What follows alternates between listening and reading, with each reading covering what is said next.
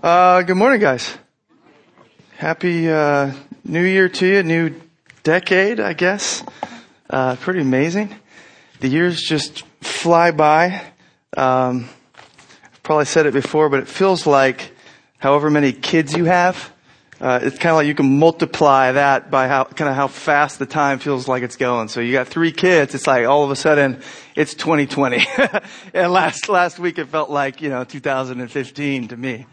So it's wild. It's fun. Hopefully you guys are ready for a new year. And we are going to do at the beginning of this new year what we've been doing every week prior, which is get into God's Word.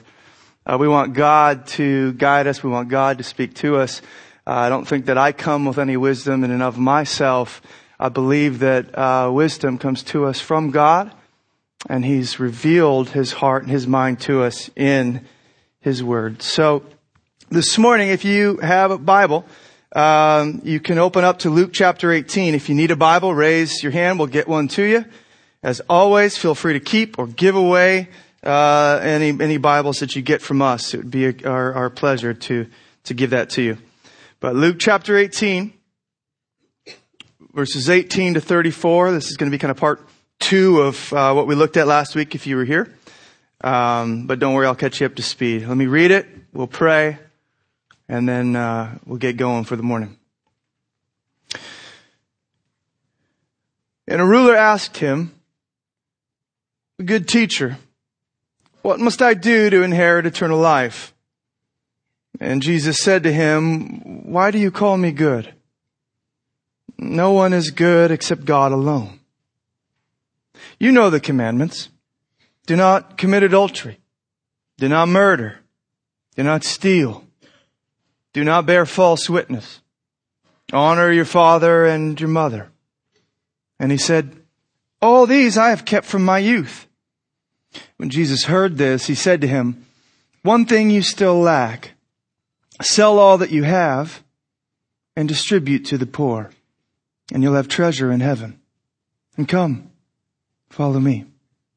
But when he heard these things, he became very sad, for he was extremely rich.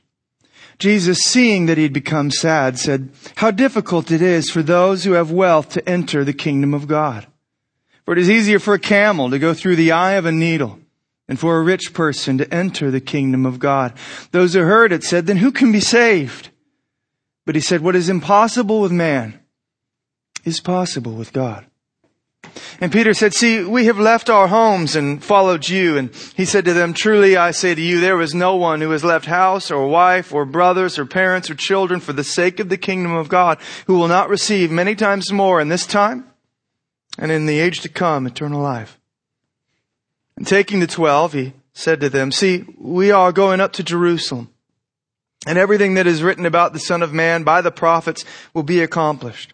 For he will be delivered over to the Gentiles and will be mocked and shamefully treated and spit upon. And after flogging him, they will kill him.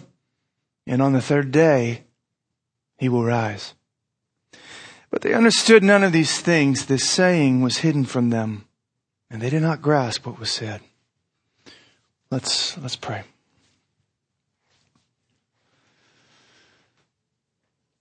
God, even in that last line of our text, I think we recognize the need we have for what theologians have termed the gift of illumination. Naturally, God, we hear your word. We read your word. We see what you have said and what you've done, and yet we don't get it. We don't see the meaning. We don't find anything precious in it, anything true. It seems like a myth, a fairy tale, a little off base, a little old and outdated. We don't grasp what was said. But with the gift of illumination comes the gift of open eyes. Suddenly, the same words that seemed dreary and drab, that seemed boring and dull, come alive with light and life. They're electric. And something happens inside of our hearts as we hear. Our eyes are opened. We can see. We see in your word truth. We see in your Son a treasure more valuable than this world has to offer. We see in the cross the very remedy for all of our ills. So God, right now, I know that there's a fork in the road. If you don't come by your Spirit and illuminate your word, open our eyes, soften our hearts, help us grasp, open up our minds to understand what you're saying, then we will just go the route of walking out of here cold and dead. But if you come, we will come alive. And so God, I'm praying, Holy Spirit, come, pour out your Spirit, God. Let us see what you are doing in this text. Let us hear what you're saying in this text. In Jesus' name. Amen. Random story just to start. I, a couple weeks ago, was reading something in the news, and while it probably wasn't too funny for the woman involved, it is a little bit humorous for us, but you'll see where we're headed in a moment. I just wanted to share it with you because I thought it kind of serves as a decent go-between between what I shared last week. For those of you who are here, this will maybe catch you up a little bit, and then where we're headed this morning. But I read of it's the title of the article that caught my attention, but it was about this woman who was a reporter for the news there in Spain, and I guess every year around Christmas time there is this big lottery draw in Spain. I guess the biggest in the world, boasting of about a $2.43 billion lottery kind of ticket, I guess, or if you win the full prize. And as this woman is kind of reporting on this, she's in like I don't know where she was, a marketplace where they were selling the tickets, and they're watching and waiting as the numbers are being drawn and all this. And the reporter actually herself has winning numbers. And right there on the air, as she's realizing that she's got these numbers, she just loses it. She goes crazy. She starts to celebrate. She starts screaming and dancing. There are other people as well who had some winning numbers in the crowd. They're all going crazy. Champagne is popped off. You know, there's stuff getting in her eyes. She runs up to the clerk who sold her the ticket. She kisses the clerk. She's right there on live television or whatever it is, and she wags her finger in front of the camera and says, I don't remember what her name was. It doesn't matter. She basically said, I'm not going to work tomorrow. No work for me. I'm done. Right? And people thought that she was actually quitting right there on the spot because she won the lottery. Her time had come. She's done with work. In fact, the title of the article was in the Washington Post, "Reporter won lottery and seemed to quit job on the air." I was like, no way. How crazy is that? But soon after all the celebration comes to an end, reality breaks in. Just kind of puts an end to the party. Because I guess there's a confusing, kind of complicated way that they do. They kind of divide up the numbers and the winnings and things.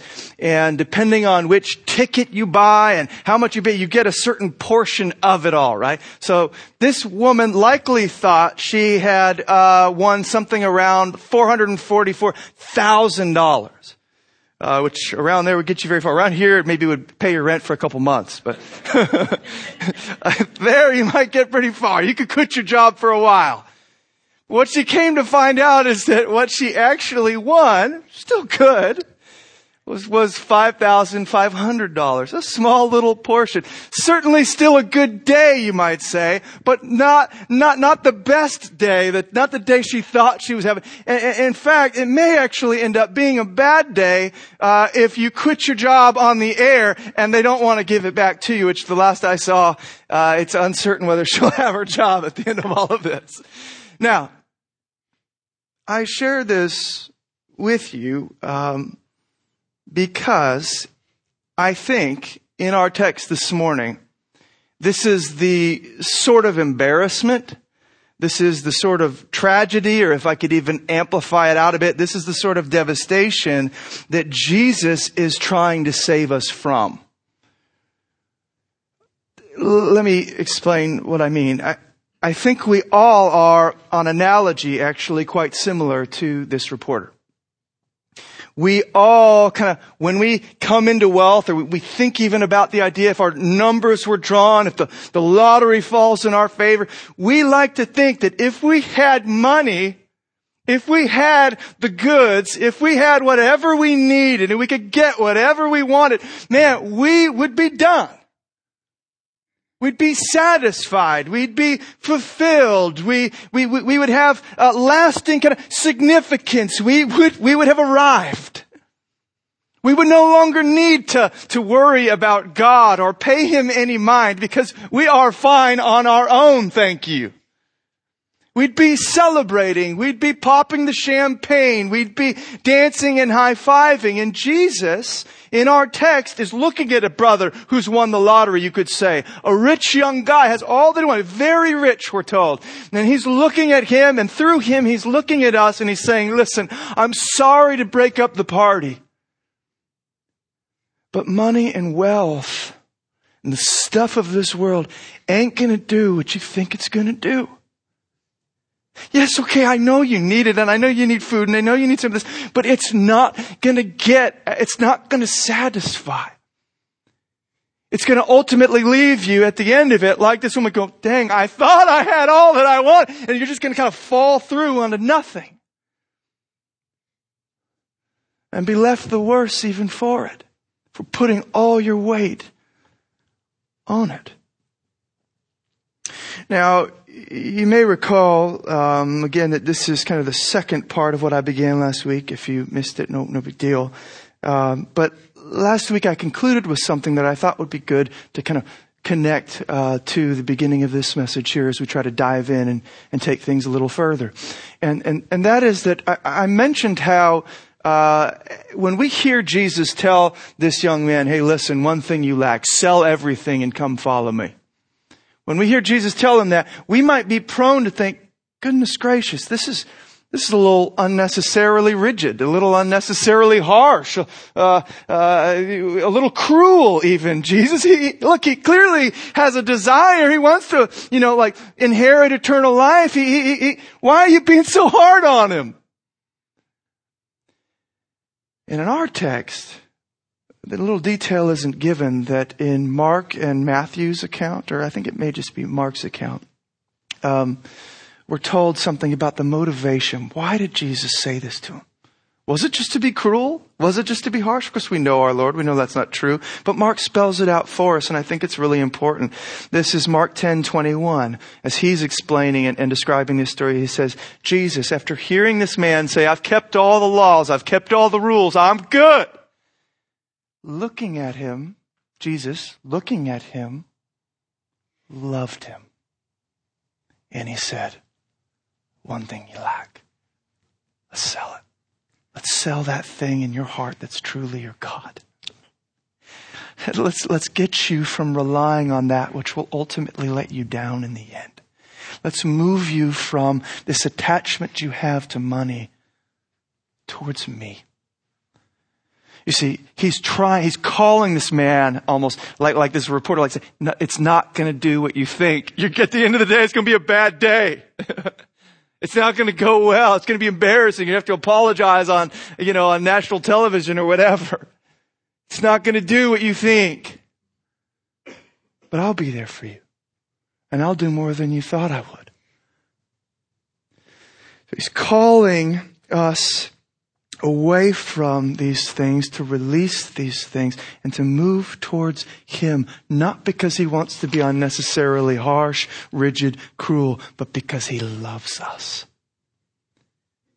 Because He wants us to be not on sand, building our lives on sand, but on the rock. The one thing that will not let us down, namely Himself. In Him we will find security and treasure and provision and life that will not let us down like everything else inevitably will. So this text then, I said last time, is more broadly about this idea of the attachments of the heart. Those things that we attach our hearts to, those things that we set on the throne of our hearts, if you will, and kind of set up as gods, as idols. Those things that we hope in, trust in, think will satisfy. This text is about those attachments that we make when we kind of run off, and the goal is to move us towards Him. That's broadly speaking the goal, but really, one of the things that we also noted is more narrowly, this text is about the dangers of wealth.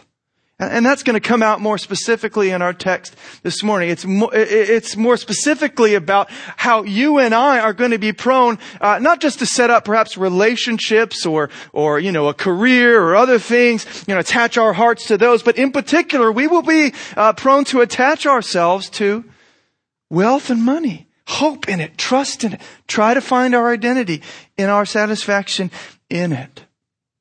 And that's what's happening with this man. On the surface, he seems to be keeping God's law well enough, but on the inside, it's money that has captivated him. And he doesn't want to let it go. Now, I said last time I'm going to organize our journey through these verses under 4 headings. The first was reframing the discussion. That was verses 18 to 21. The second was reaching the heart, verses 22 and 23. Now we come to the third and fourth heading, and that's where we're going to be this morning. Number 3 is this, respecting the problem, verses 24 to 25. And then finally, realizing the solution. That's verses 26 to 34. So we're going to look at those third and fourth points here this morning now. So, respecting the problem. Number 3, signpost along this journey. Respecting the problem, verses 24 to 25. As we come to verse 24 and prepare ourselves to kind of drop in, one of the things we need to remember is that back up in verse 18, this whole thing started with a question to Jesus. This young man comes with quite a good question, really. He says, what must I do to inherit eternal life? And we get a sense as we watch Jesus engage with him that this man thought he was well on his way to inheriting it, right?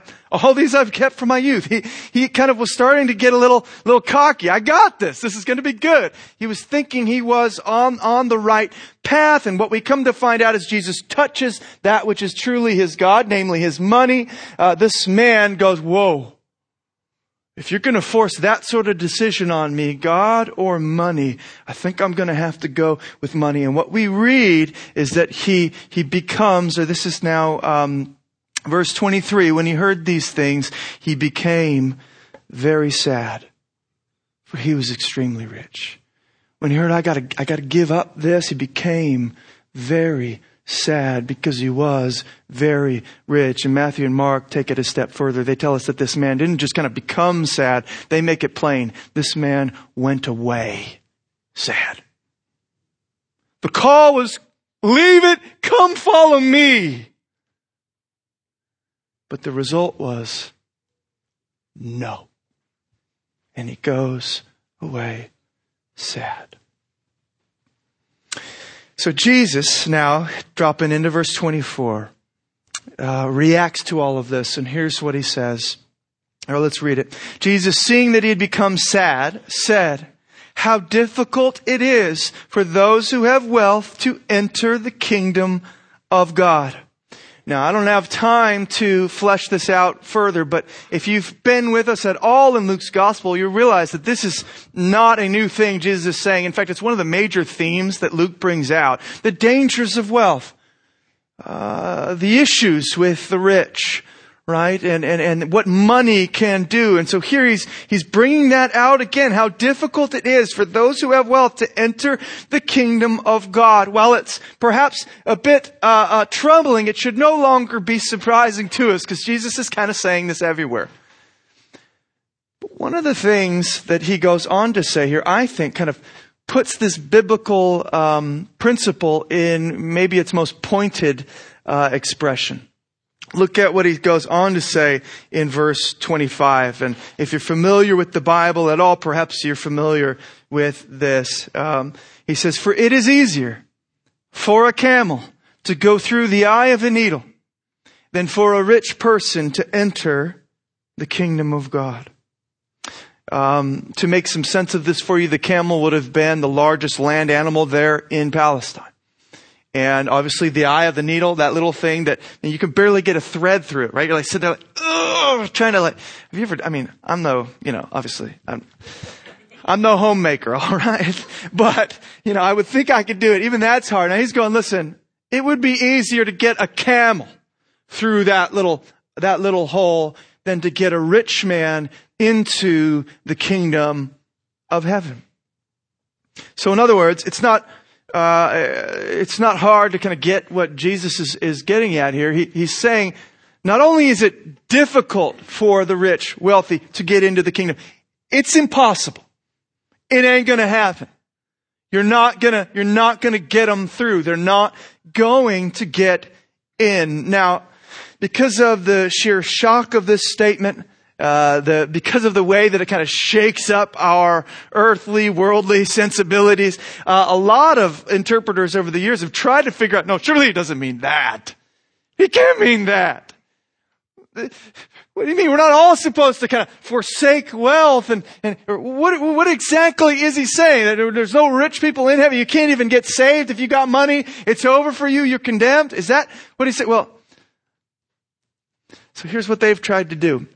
There are some, and none of them have worked. So, some have tried, though, without any evidence to say, okay, well, the eye of the needle must be a small gate somewhere in Israel or in Jerusalem. And so, yes, okay, a camel would have a difficult time. He may have to hunker up and shrunk, whatever. But he can get through with a little difficulty. Or others have said, okay, maybe it was actually a mistranslation of the Greek. Something kind of that's gone wrong in perhaps the ways the manuscripts were handed down, because with just a change of a letter or so, you can get camel down to cable. Okay? So we're no longer trying to get a camel through the eye of the needle. Maybe it's just cable. So yes, it would be hard. A cable's thick, but it can be done, right? But anyway you slice it, the bottom line is we miss Jesus' point. He's not trying to say it's even quite difficult for the rich to get into the kingdom of heaven. He's saying it's impossible. And if you want to push back on me, if you don't believe me, he goes on to say as much in the next verse. So look with me at verse 27, where he says essentially this. He says, such a thing, because the disciples hear and go, are you kidding me? This is crazy. Who can be saved? And he goes, such a thing is impossible with man. So the point isn't, with a little difficulty you can do it. The point is, such a thing with man is impossible. You're not gonna, no matter how the camel cinches its belt and tries to, lose those pounds because it's 2020 and he's got a New Year's resolution. He's not gonna get small enough to get through the eye of the needle. Not gonna happen. Impossible. In the same way, it's impossible for a rich man, full of the earth's goods and all that it has to offer, to get into the kingdom of heaven. Now, we need to let that statement rest on us a bit, I think, before trying to shrug it off. Such a thing, if anywhere, the statement would be important, especially here, right? Silicon Valley, where you see the reports, the statistics. USA Today, recently, a little while back, was trying to figure out the wealthiest, metro area in America. And do you want to know where that area is? Well, I'll tell you, you're sitting in it right now. This is it. I know you're like, I don't feel very wealthy. I get it. Neither do I. But, but this is it. We live in a city crowded with camels, full of the world's wealth and riches.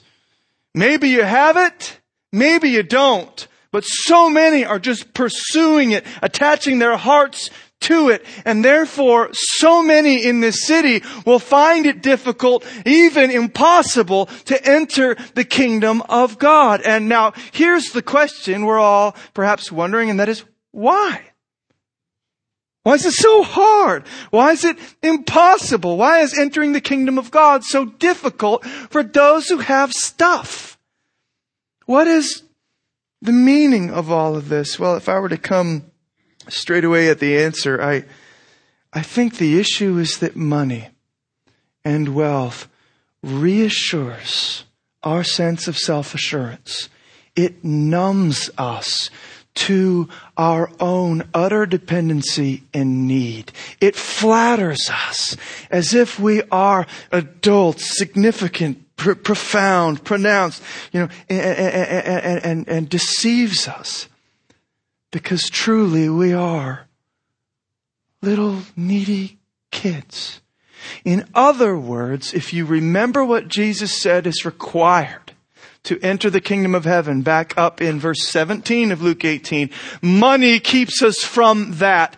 Luke 18:17, he says, truly I say to you, whoever does not receive the kingdom of God like a child shall not enter it.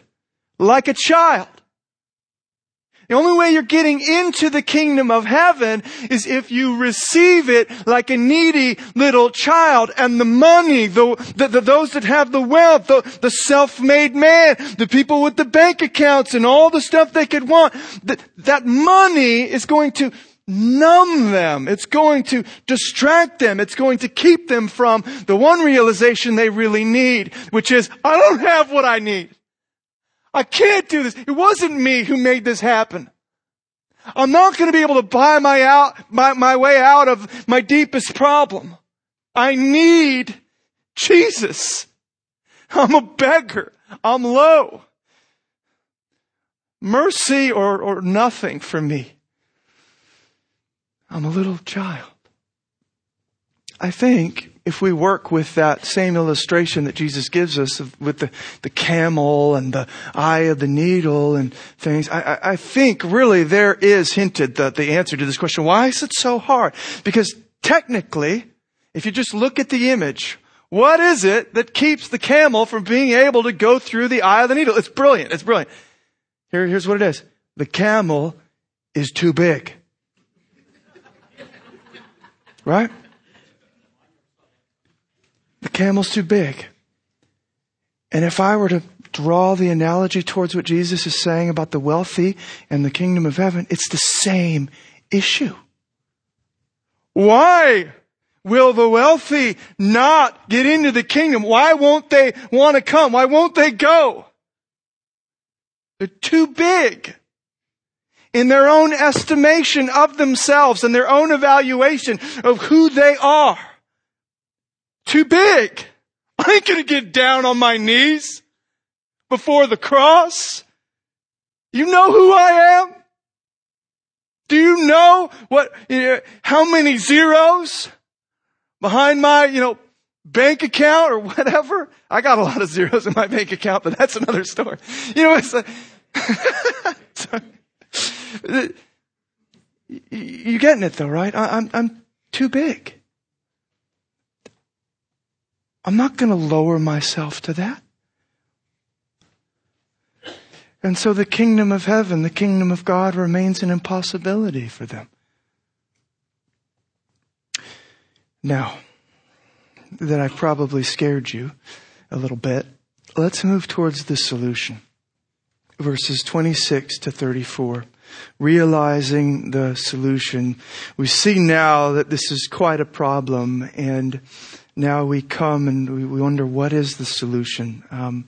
For this, we're looking at verses 26 through 34. I'm going to make 5 observations with regard to this solution as Jesus presents it here. 5 observations, and then we'll be done. Just 5. Observation number 1. It reverses common assumptions. The solution now, what we're going to find is it reverses common assumptions. When we come to verse 26 and we see how these disciples react, look at it there. Those who heard Jesus say, it's impossible for the rich to enter the kingdom of heaven. It's like a camel going through the eye of the needle. These disciples, these people hearing this go, well then, who can be saved? Who can make it? Who can be saved? Now, nearly every commentator brings out something about their response that I think is quite interesting. In fact, in Matthew and Mark, I should say as well, their account makes it plain even further, kind of talking about the emotional state of these men, that they were greatly astonished that Jesus would say that. And then they say, well, who can be saved? And what the commentators discuss at this point, and directed me towards, is the common sentiment in Israel in that day. And why this was just grating on their understanding. Why this was a reversal of common assumptions, what Jesus was saying. So they're hearing this in a culture and in a time where, for them, what they understood is the rich and the wealthy and those who had material prosperity were not far from the kingdom of heaven. They were actually near it. They were smack dab in the middle of it. The wealth, the material prosperity was a sign of God's blessing upon them, of His favor.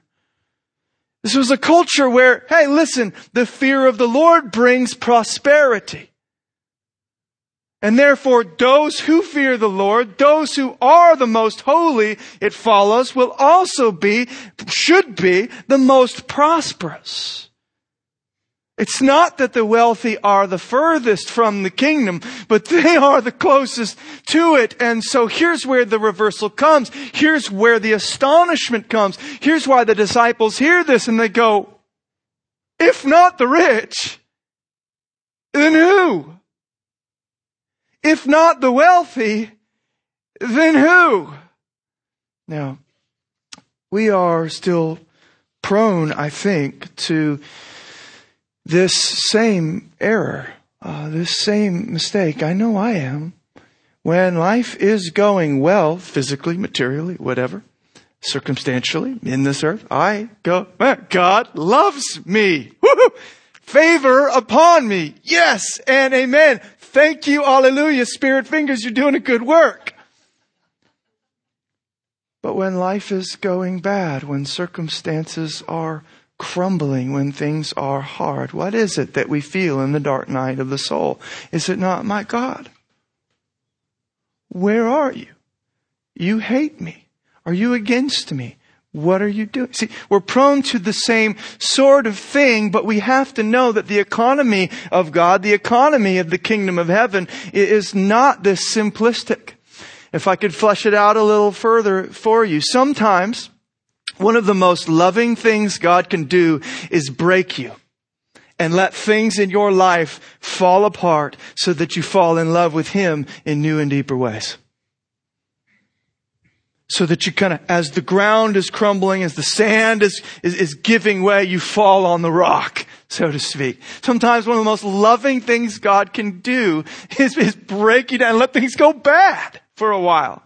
That's one of the reasons why Jesus will say the poor actually have the upper hand on the rich. It's because the rich think they're awesome, and they're 2 steps removed from the kingdom. The poor know they're not awesome, and they know they're needy. They're just 1 step away. There's mercy in that. What good is it to gain the whole world and lose your soul? Right? There's mercy in not having the world, but getting your soul in eternal life. See? Sometimes one of the most loving things God can do is break you and let it all fall apart. Sometimes, also on the other hand, one of the most wrathful things God can do, one of the most one of the ways he can actually kind of judge us is actually to hand us over to the things we so desire. Material prosperity. It looks like blessing on the outside, but like Romans 1, you read it. His wrath looks like giving you over to the thing you want because you would not bend a knee to Him. Okay, have it. And your heart numbs and it hardens and you get deeper into the devil's web.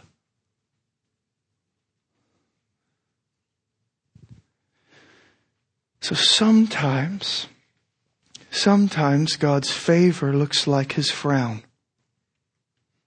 And sometimes God's frown looks like His favor. Oftentimes even the kingdom of God and the gospel reverses, confuses, even scandalizes our common assumptions. And that's what we start to see here. So just to make this personal, there may be some of us in this room who think we're smack dab in the center of God's kingdom, and He is trying to alert us to the fact that we're not. You may see life going so well and think, hey, God is with me. Look at how things are going. I got perfect health. I got all this wealth. And He's trying to alert you that that's not the barometer. That's not the gauge. Wake up. Am I on the throne in your heart? That's what He's trying to get at with this young man. You're not good. It's not going well. I'm not your God. Your money is. But then there may be others of us on the other side who go, man, I'm so far from the kingdom. Look at how hard my life is. He's saying, listen, hang on, child. Hang on. I'm at work, and let me just tell you, I am well pleased with you. Feel far from the kingdom. You're right in the middle of it. You're right in the middle of it. So it reverses common assumptions. It surprises, it scandalizes, it astonishes these disciples to hear the rich are far. And by logic, we understand then that the poor are getting close. Observation number 2.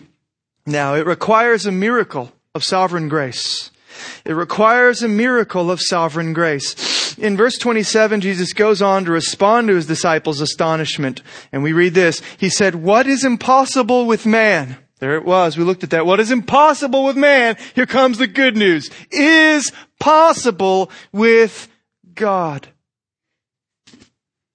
What is impossible with man is possible with God. It's not possible for you and I, in our nature, fallen and twisted as it is, to break with the allure of money and wealth and material prosperity. We will be pursuing it. We will be hungry for it. We will be looking. It's not possible for us to break that attachment. That's been the point here.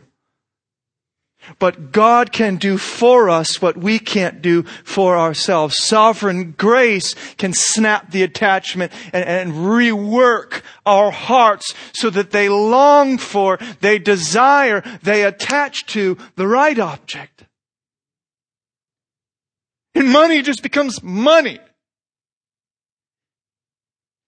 Not my God, my everything. With this verse, I think we're here brought to face again the important doctrine of the new birth, actually, the idea of regeneration, the idea that you and I, as this is Jesus talking to Nicodemus, he says, listen, let me fill you in. Unless you are born again, you cannot even see the kingdom of heaven. Or he goes on, unless a man is born of the Spirit falls. The Spirit moves and causes a man to be born again. Unless a person is born again from above by the Spirit, he cannot enter the kingdom of heaven. It's not going to happen. What is impossible, though, for man is possible for God when He comes and does what we could never do.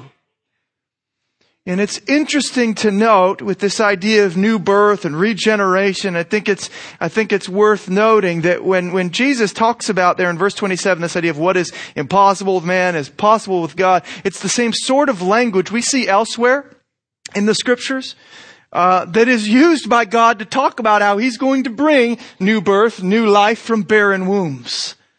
From dead places, life is going to spring up. So we just celebrated Christmas, and a part of the Christmas story is what God does with Elizabeth, right? Mary's cousin, or I think that's right. I forget. I think so. And you recall perhaps what the angel says to Mary when he's talking to her about the fact that Elizabeth, who once was barren, is now with child. Says this, "And behold, your relative Elizabeth in her old age has also conceived a son. And this is the 6th month with her who was called barren." Verse 37 of Luke 1. "For nothing will be impossible with God." Her womb was dead. Well, I said, let there be life, and there's life. Nothing will be impossible for God. She couldn't do it. No one else could do it. Doctors couldn't do it. Modern medicine, science can't do it. I did it. And that text itself is actually a direct quotation of the Greek Old Testament, in the Greek Old Testament, Genesis 18:14. Genesis 18:14. And there is the story of Abraham and Sarah. Another barren womb, right? Another old woman who is without child. And God says this in verses 13 and 14 of Genesis 18. "Why did Sarah laugh?" He's talking to Abraham here. "Why did Sarah laugh and say, 'Shall I indeed bear a child now that I am old?'" And here it is. "Is anything too hard for the Lord? At the appointed time, I will return to you about this time next year, and Sarah shall have a son." Put a period at the end of the statement because it came from the mouth of God. No question mark there. I said it. It will be. Because nothing is too hard. Nothing is impossible for God. What was impossible for man is possible for Him. These are the things I think Jesus is invoking when He uses this language for His disciples here, as He's talking about what it's like for a rich person to enter the kingdom of heaven and what's required. It's impossible. It's just as impossible as life coming forth from death, and yet that's what I'm going to do. When I cause people to be born again by sovereign grace and their scales fall from their eyes and they see God as their treasure, not this stuff.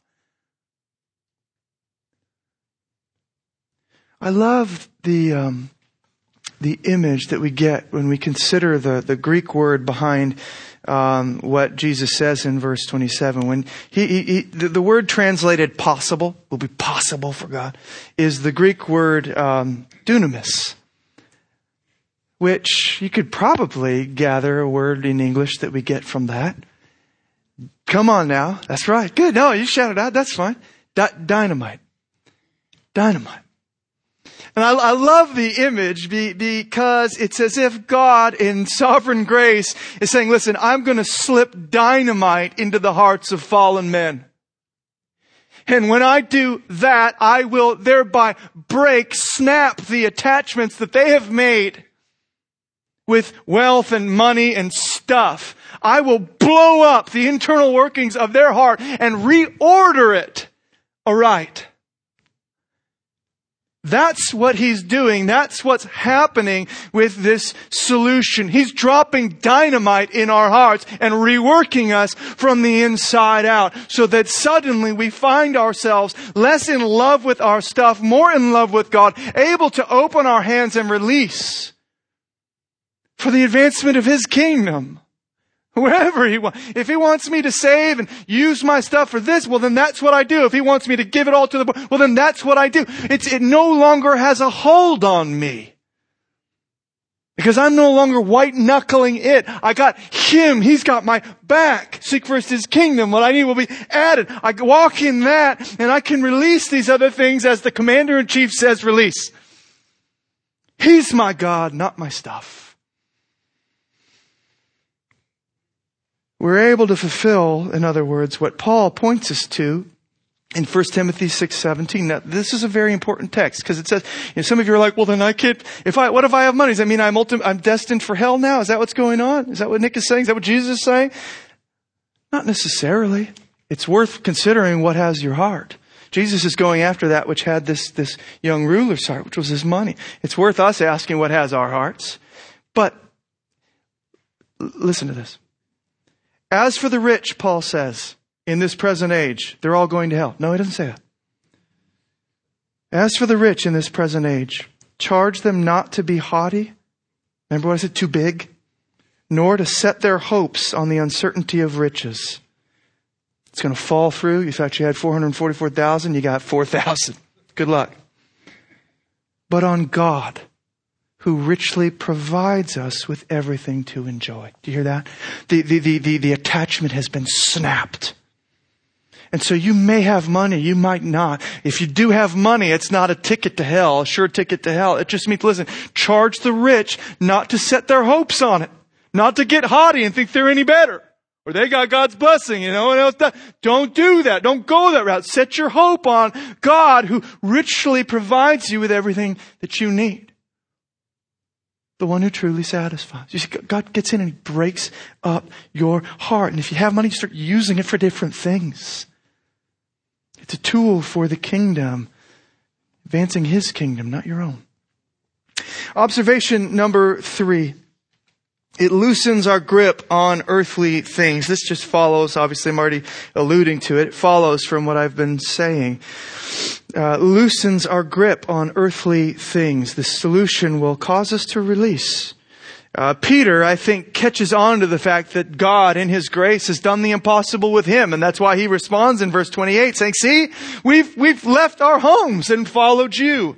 You remember some of the stories. Jesus goes, hey, follow me. And these dudes just drop their nets. They just drop their stuff. They just immediately follow. It's almost as if God has just dropped dynamite into their hearts and they go, okay, yes. We left home. We followed you. Grace was at work. You've done the impossible in me. But let me say a word about what Jesus means when He mentions there in verse 29, as I think this could be misunderstood, obviously. When he talks about how we're not just leaving our house or stuff. He mentions leaving wife or brothers or parents or children for the sake of the kingdom of God. You go, well, dang, I always wanted to find some sort of loophole and get out of having to parent my kids and lay down my life for them.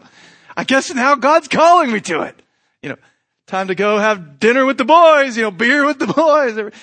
No, is He calling us to cut familial ties and abort on our responsibilities? No. And I had a lot more to talk about with this, but I'll at least just say this. He's talking about the deepest attachments of our heart here. He's talking about the fundamental loyalties that we have. He's drawing attention to the reality that He has to be it for us. He has to be bottom. There can be nothing beneath, nothing above Him.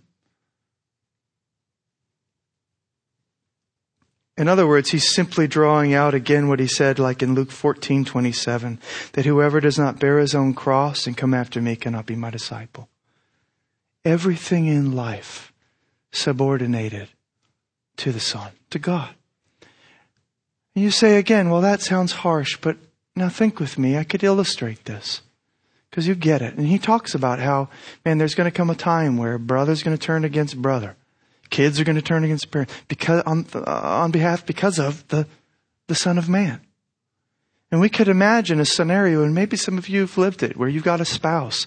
And that spouse, maybe you came to the Lord, and your spouse is not into it. Your spouse is a little bit upset. They'll deal with it for a while. Okay, this is just a phase, all right? This is just, church thing is just a phase. You're excited for a little while. I'll kind of put up with it. And then they realize, wow, it's actually still going on. Well, it's getting stronger. It's getting deeper. Okay, listen, honey. It's time we have a talk. Because you keep going on about this Jesus guy. You're giving our money to the church. You're inviting these weird, backwoods Christian people into my home. Yeah, you're telling my kids about these fairy tales at night. I don't like this. We gotta talk about this, honey. I want you to make a choice. Is it going to be me, your husband, who you can see, feel, touch? Or is it going to be this Jesus guy who you imagine is nearby and has worked all of this time and energy? So you're going to be forced to make a decision sometimes. And true love and Jesus wanting to call you to, listen, he's saying that, again, what good is it if you gain this world and you have a great marriage? Or something even for a few years, but then you forsake Christ to get it and you lose your soul. He's saying no. 1 Corinthians 7 talks about it. There are going to be times where people come to the Lord and their spouse says, peace, I'm out of here. They abandon because of that. So when you're forced to make the choice, if you're forced to make the choice, has that decision already been made in your heart? Man, the Lord is it for me. Where He goes, whatever I lose in the process, I gain because of Him. I'm not saying it's easy, and neither is Jesus. He's saying it's worth it in the end. And that we do need to settle that now. That He is our God. Not our kids, not our stuff, not our spouse. Him. Observation number 4. It brings greater blessing then and now. Then and now. The solution not only brings blessing to us in the age to come, it brings greater blessing to us right now. That is important. Let me show you where this shows up. Verse 29 and 30. He said to them, truly I say to you, there is no one who has left house or wife or brothers or parents or children for the sake of the kingdom of God who will not receive many times more in this life, or in this time, and in the age to come, eternal life. I want you to let your mind settle for a moment on that phrase, in this time. Who will not receive many times more in this time. I want you to hear that. I want you to let that settle in. Because I think one of the common feelings we can have, one of the common approaches we can have to the Christian life is it's kind of like we slog through. On this side of heaven, the Christian's call is just going to slog through in misery as we say no to so many awesome things that the world has to offer on our way to hopefully, when we die, seeing God and actually having satisfaction and life and fullness. That our job here is just, everything is in like grayscale or, gray tones. We don't even have color televisions. It's just black and white. But when we get to heaven, we get color, we get HD. It's going to be good. So hold on. I know it's horrible. We can feel that way sometimes. And yet this phrase here, in this time, pushes back on that a bit. Pushes back on that. So I think you may be mistaken. Is it true that we are longing for the age to come? That ought to guide and drive us? Yes. But is it true that nothing of that age to come, nothing of the inheritance, nothing of the fullness and joy of God streams back into the present here and now? No. Jesus says in John 10:10, I came that they may have life and have it abundantly. And that abundant life does not just begin when we die and rise, although that is the crowning moment. It begins right now, in this time. Philippians 1:21. Paul does not say, to live is loss, but to die is gain. To live is misery and tragedy and horrible, but to die is gain. That's not what he says. He says to live is Christ. and to die is gain. And that is a massive difference. He's not saying to live is just emptiness and loneliness and sadness. He's saying to live is to know Christ. Fellowship with Him, fullness in Him now. But to die is still even better. You with me? Oh, sure, we can lose our house for the sake of the kingdom of God. But in Christ, we come to find refuge and a dwelling place and a place where we are welcome. We come to find home. All who are weary and heavy laden, listen, come and find your rest in me. He becomes our home. He becomes our dwelling place now. Oh, sure, we may lose our spouse for the sake of the kingdom of God. They may abandon, they may leave, whatever it may be. We may go on the mission field and they get martyred. And you're left alone. But I am telling you, you are not just losing, you are gaining in Christ, heavenly bridegroom. And He cares and He nourishes and He cherishes you now. Oh, sure, you may lose your parents for the sake of the kingdom of God, but in Christ, we receive a Heavenly Father, and His provision and His protection and His commitment starts not the day you show up, in heaven, but now. I had a friend who, when he was coming to the Lord, his parents said, "You go get baptized. We don't know you anymore." You may lose parents. You gain a father who won't ever turn on you in that way. Oh, sure, we may lose brothers or sisters or children for the sake of God's kingdom, but in Christ we enter into a spiritual family. We're not just called brother and sister because that's kind of the hip thing to do in the scriptures. We're called brother and sister because in Christ we are a family. So when He says many times more in this time, you go, what in the world does that mean? I'm going to have many brothers and sisters and all that? Yes! Right here. The church. It's amazing.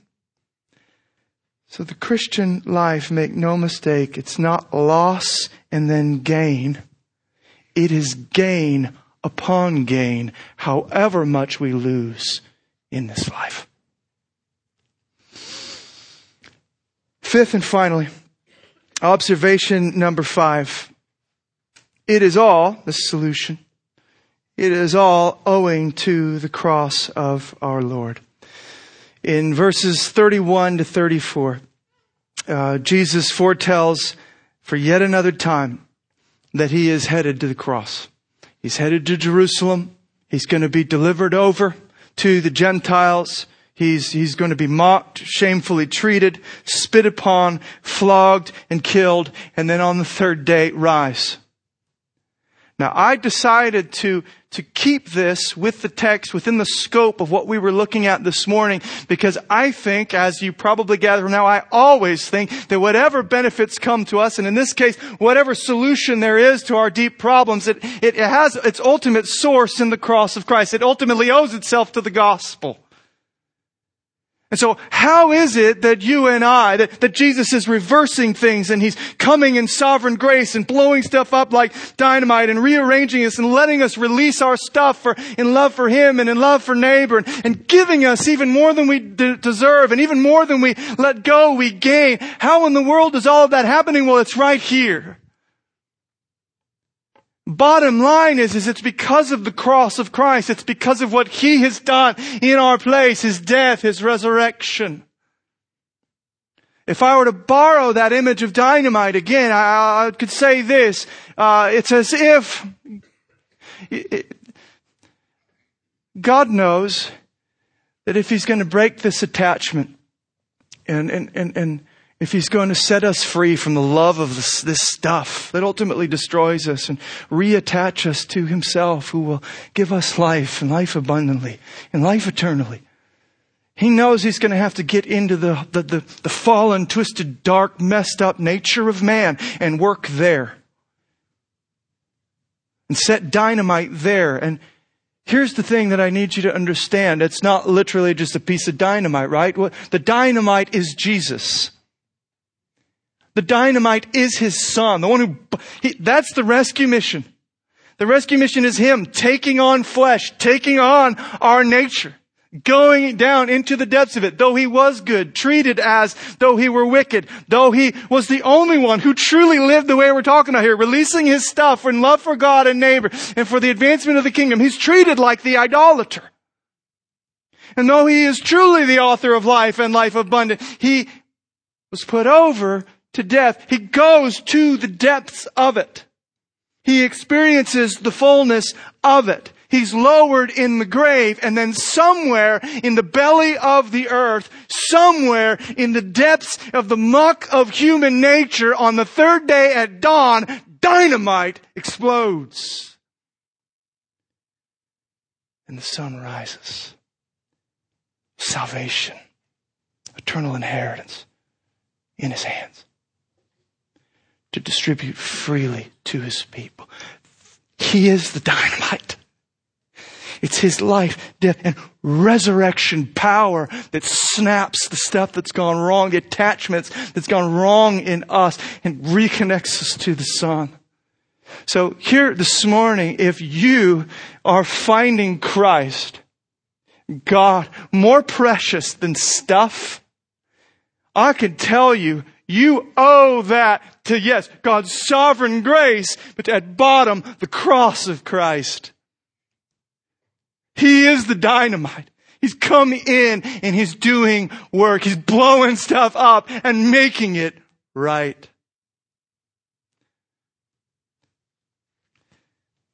So let's sing. Let's lift our voices to the one who's saved, done the impossible, done the miracle in us. Let me pray. God, we owe everything to the cross. Forgive us for the ways we think we add stuff to this. Forgive us for the ways we think we are self-sufficient still. We think we've got what it takes. God, we know that what we need more than anything is for You to come in and do work. For You to open eyes. For You to explode hearts. For You to put things back together. We can't do it. What was impossible for us is possible for You. And in sovereign grace, You've done it for us in Jesus. Thank You. So we sing. We pray that our praises please You, God. In Jesus' name. Amen.